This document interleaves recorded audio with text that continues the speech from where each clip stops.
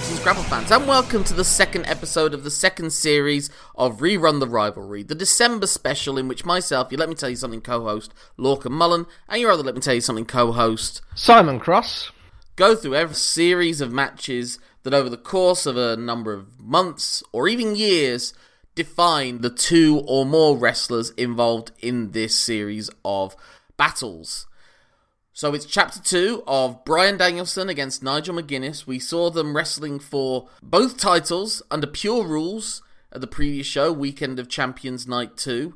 Simon, where are we, when are we, and what are the stipulations for this match? We are at an event called Generation Now, taking place on the 29th of July 2006, exactly 3 months to the day of our previous chapter. We are fighting under regular rules, and I believe it is solely for the Ring of Honor World Championship. Yep, Danielson has everything to lose and nothing to gain, I suppose. And McGuinness was the one that won the previous match, so why should he have to put his pure title on the line when he's already successfully defended it? Yeah. Whereas Danielson only held on to his belt through the fact that the world title doesn't change hands on count out like the pure title does. So going into this one, it is that sense of McGuinness is in full confidence and Danielson's going in with something to prove. He's a bit angry after what happened last time. Yeah. The general sense of the match, especially in that late stage, was that Danielson was in control, and it was ultimately his own mistake, really, in diving over the top rope to the outside and McGuinness putting a chair up and the referee not really catching it, that led to McGuinness being able to get into the ring before he could for the 20 count. Do you think obviously there's an element of him being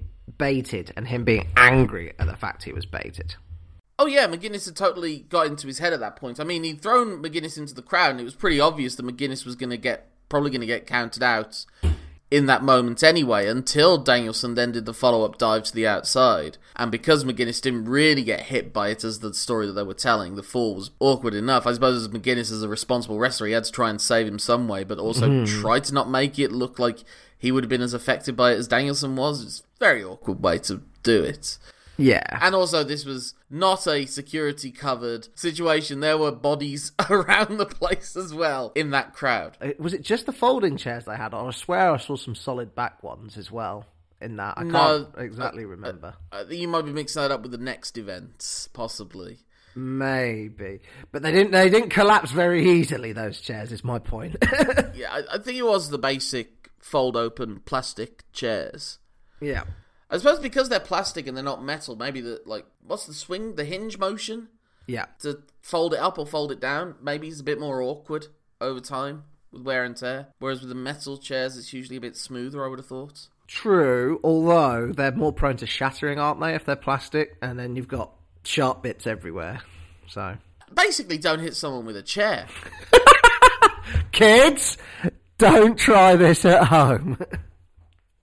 As if children listen to this. I mean, not children physically.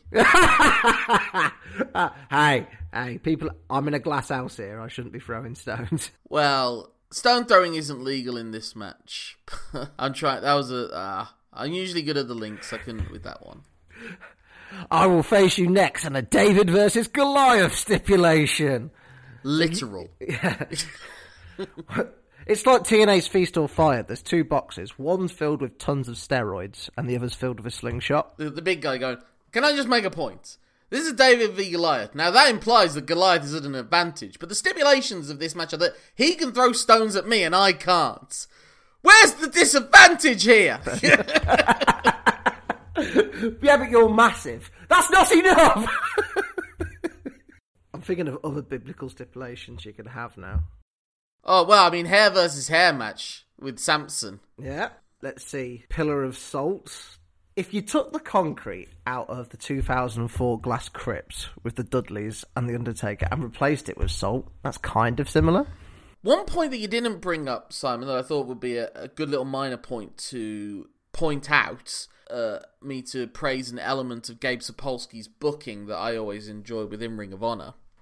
Is that this is taking place at the exact same venue that the previous match had taken place in as well. Of course. That was something Gabe liked to do with Ring of Honor. There was usually a loop of venues that they performed in, and Gabe would try to make a continuum from one show to the other that led in. So it might be repeat matches, it might be the blow-off match to something that was started in the previous match. So, like, when they went to Chicago Ridge, I think it was the first time when CM Punk and Colt Cabana beat the Briscoe brothers for the tag titles. Also on the card, BJ Whitmer beat Ace Steel, hit him with a chair, and then Ace Steel got the revenge on BJ Whitmer at the end of the show, because at the time, the Second City Saints were in a feud with the Prophecy, but it was a Prophecy without Christopher Daniels at that point, so it was a 2-on-3 feud. And then, when they did the blow-off to that feud, when they returned to Chicago 3 months later, it was CM Punk and Ace Steel teaming up against BJ Whitmer and Dan Maff, and the finish to the match was Ace Steel hitting a tombstone on BJ Whitmer on the chairs. Oh, Survivor Series 91 did it. But a much bigger risk, and BJ Whitmer didn't then try to get Ace Steel fired. I mean, other people tried to do that to Ace Steel in the future, but not for that. Ace Steel got Ace Steel fired. I can't remember off the top of my head a lot of these sort of continuing storylines built around a specific venue. I think also with Danielson's reign, they might also bunch up those wrestlers, because like during this time as Ring of Honor World Champion, he has issues with Roderick Strong, he has issues with Colt Cabana, he has issues with Nigel McGuinness, he has Samoa issues Joe. with Samoa Joe, he has issues with Delirious, and I think... How? You can't understand the man! Danielson at this point was very easy to rile. Ah. But Sapolsky would try to book around the same venues for each of those ones. So if you're someone that's just come to the new wrestling show and you're not an avid ROH bot, but you like the show enough to go to the next one 3 months later, you're not at a complete loss for all the 3 months worth of storylines that have happened in between. Okay. You get to enjoy some sort of follow-up from what had happened at that venue the previous time. Yeah. It does strike me as a bit New Japan-y as well, but that's sort of for a different reason, because they have revered venues like Kurikan Hall and the Tokyo Dome, for example, where at least the English commentators, I'm assuming the Japanese ones do it as well, where they mention what the certain records of, say, Okada versus Tanahashi is like at the Tokyo Dome specifically. Of course, harking back to our previous series of Rerun the Rivalry there. Yes. One of the reasons that we like to do this is to see if you can notice elements of the story that these participants use over the series of matches to do something different and something interesting. Which is why we've said that maybe it'll be harder to do interesting stuff with WWE shows, because they're more about the wrestlers themselves and their movesets, and it's not deep lore. They might do it in the finish, but stuff in the middle or the beginning of the match, they might be less inclined to do clever little twists on. I might be wrong there.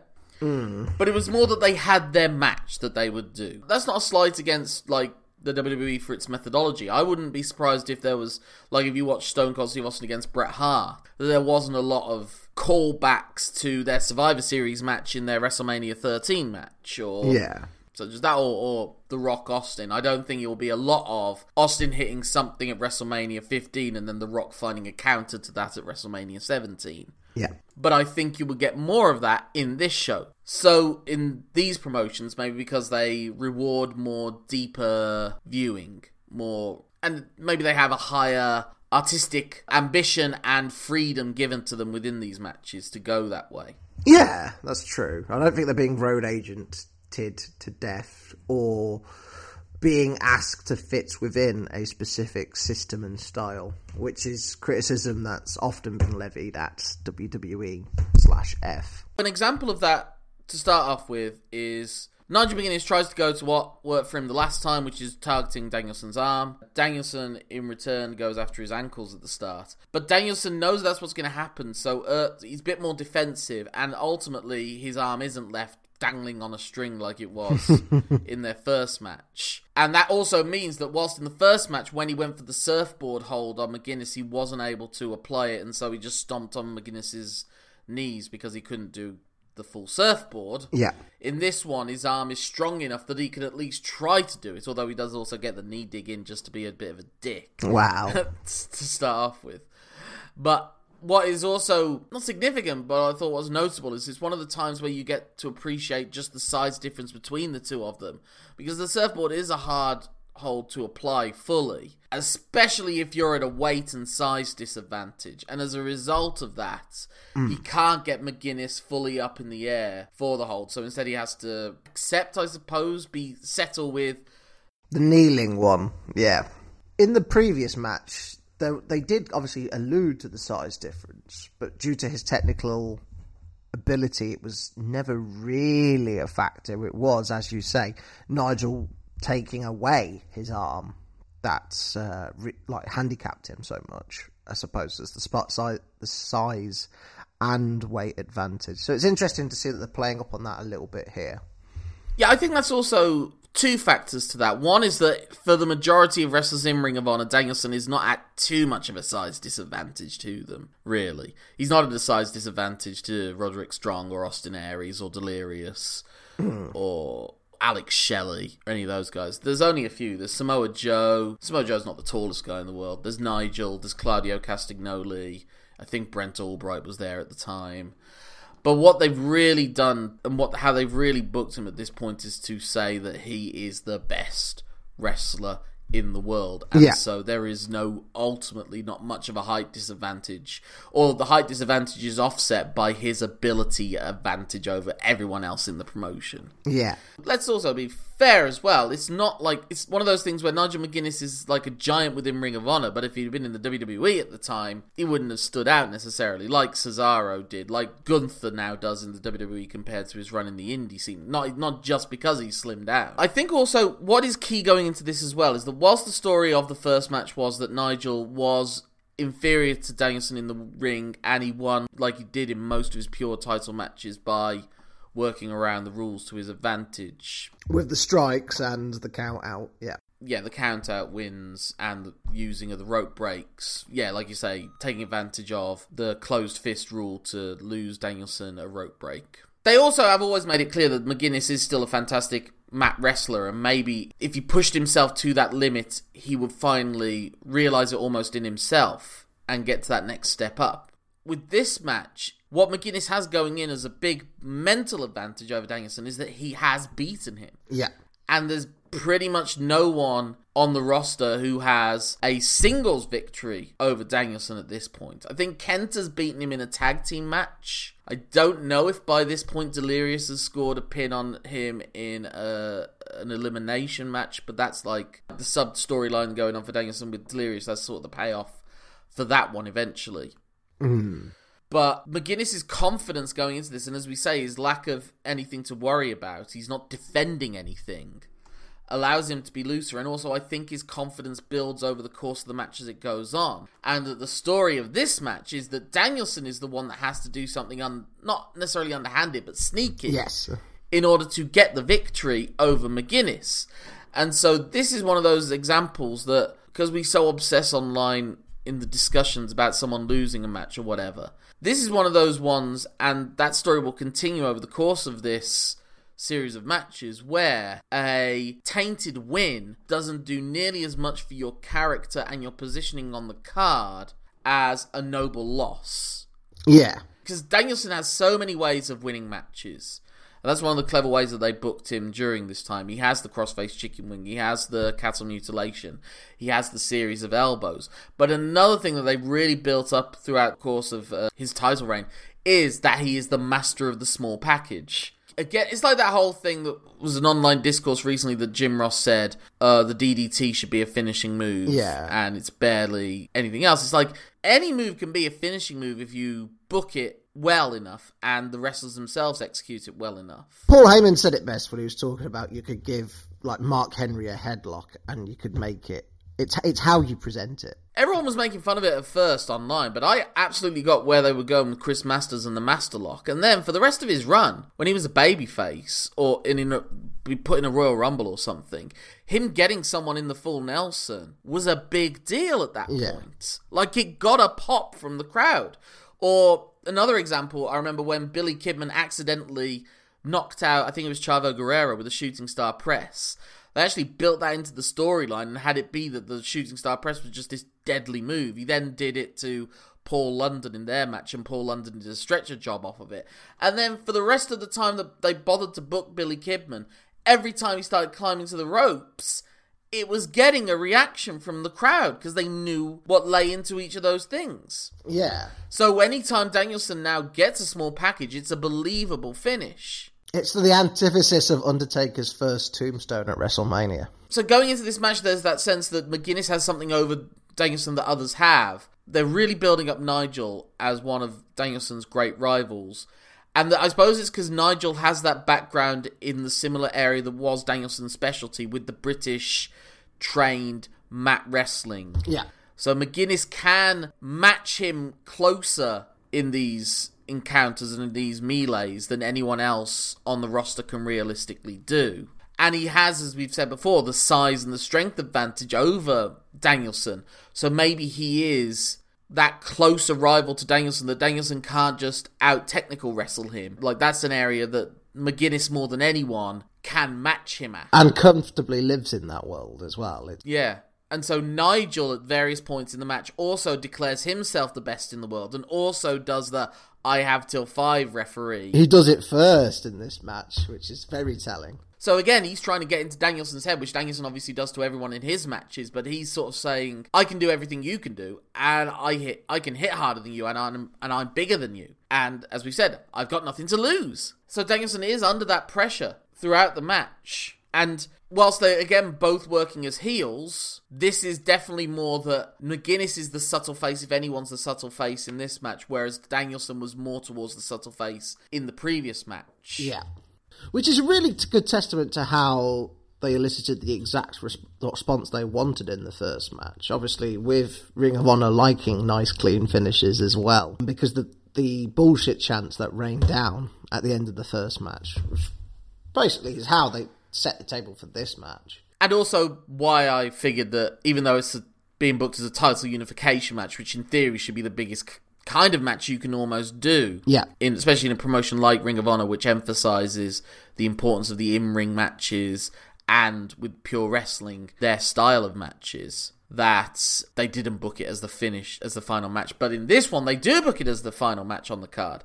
And as we said, this area of America was sort of Nigel's home ground. Right. So the crowd probably had more of an awareness of McGuinness there than they might have in other places, which again maybe is why the reasoning behind Gabe Sapolsky picked this venue as the place where they booked their first 2 matches. And obviously then where they book his 3rd match is another thought in that process as well. But yeah, but it's not like Nigel doesn't entirely avoid the heelish stuff as well during this match. Like, in the previous match where it was that he did a punch to Danielson to egg him on into using a closed fist in front of the ref and losing a rope break. Obviously, that's not a factor in this one. But this time, Nigel sneaks in a headbutt to Danielson when the referee's trying to separate them. And that is a continuing storyline thread throughout their rivalry going forward. Yeah. He does go back to his original gimmick, I suppose, when he came to Ring of Honor, which was the World of Sport, Johnny Saint tricksiness. But again, Danielson, for the most part, is still a little bit better on him than at the mat. But it's, again, Nigel is now raising his game to meet Danielson's. And also, because he needs a pinfall or a submission victory to get the title, can't rely on the count-out wins or tricking Danielson into a potential disqualification like he did in the previous match, where there was the misunderstanding until the end that a pure rules win by DQ or count-out won't win him the world title. He doesn't realise that until the end of the match. Yeah. Or he does, but he knows that he can bait him into a rematch where he doesn't have to put his pure title on the line.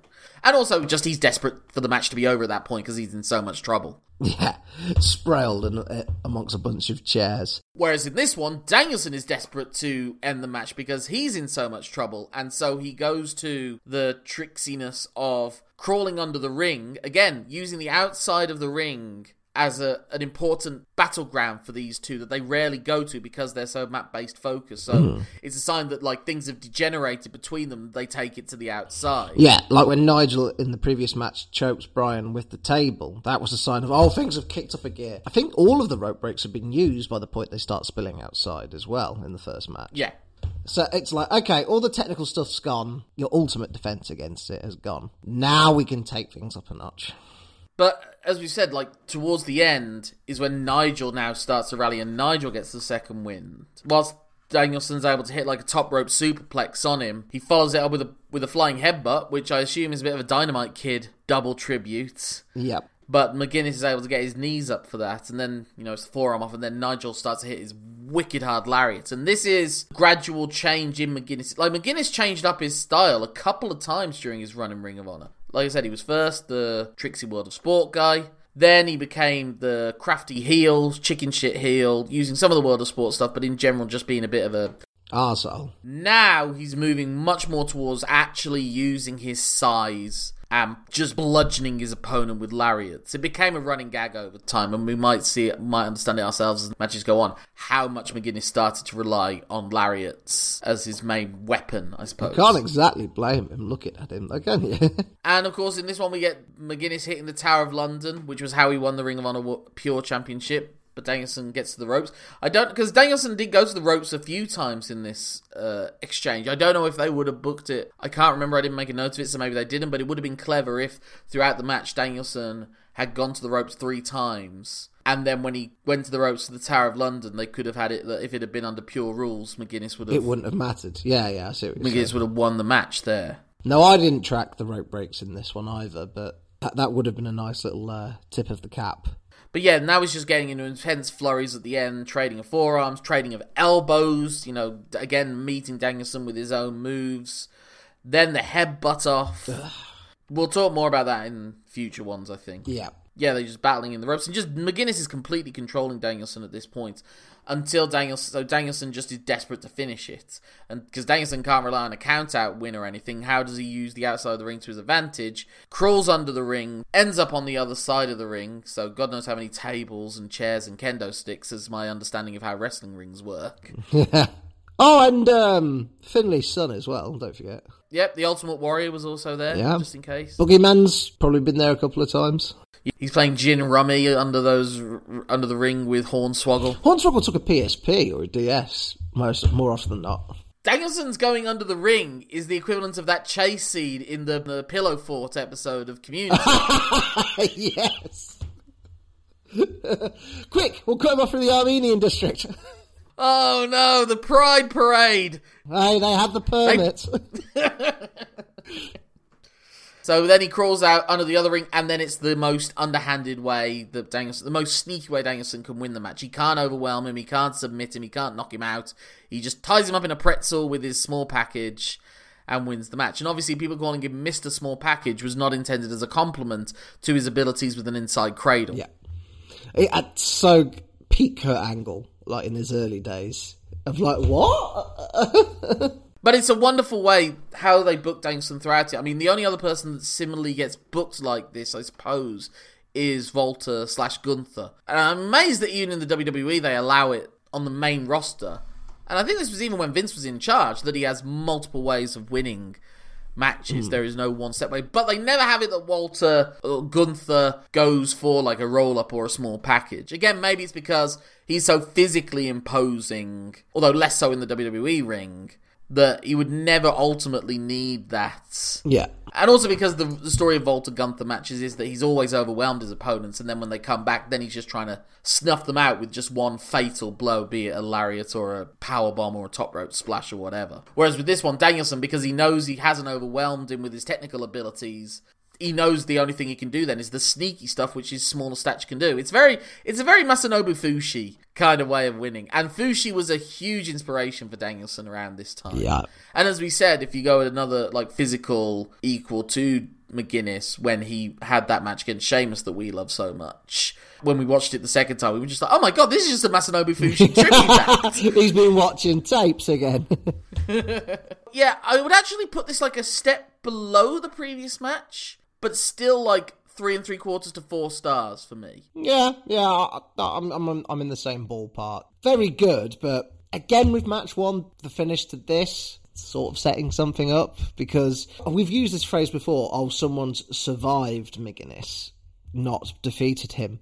It's not quite on that level, but he's not defeated him, he's had to outsmart him. There needs to be a complete, no questions asked victor in this rivalry. And that feeds into our next match, which will be the next episode that you'll have coming up. Simon, where are we? When is it? And what are the stipulations to make this one override the issues that we've had in these previous 2 encounters? We are at the Liverpool Olympia. Funnily enough, in Liverpool, England. We are looking at the 12th of August, 2006. So only 2 weeks later. Yeah. One hell of a recovery period was needed. We are fighting under pure rules, but the world title and the pure title are both on the line, and the world titles can change hands the same way that the pure title can, i.e. on countouts or disqualifications. So unlike the previous match, whoever wins the whole pot. No questions asked. And if there's a double disqualification, a double countout, any of those things, the match will be restarted. There must be a winner. And that winner will unify the titles. So they better book this last on the card, is what I'm saying. But until then, Simon, if people want to get in touch with you with how you book a champion on a card, how can they do so? They can get in touch with me on Twitter, where I'm set on as Simon Cross Free for the number of seconds it took for Danielson to outsmart McGuinness in this match. My name's Lorcan Mullen. That's LORCANMULLAN for the AN at the start of Ankle, which Danielson targeted at the start of the match but wasn't able to do much with it. As my Twitter handle, Instagram, Facebook, Letterboxd. If you put in at gmail.com at the end of it, that's my email address. Get in touch with the show at lntwisepod@gmail.com. lntwisepod is also our Twitter and Facebook handles. But there's nothing left to say at this point except that my name's Lorcan Mullen. My name's Simon Cross. Thank you for letting us tell you something, and I hope you'll stay with us as we continue to rerun the rivalry. Maybe we'll come back.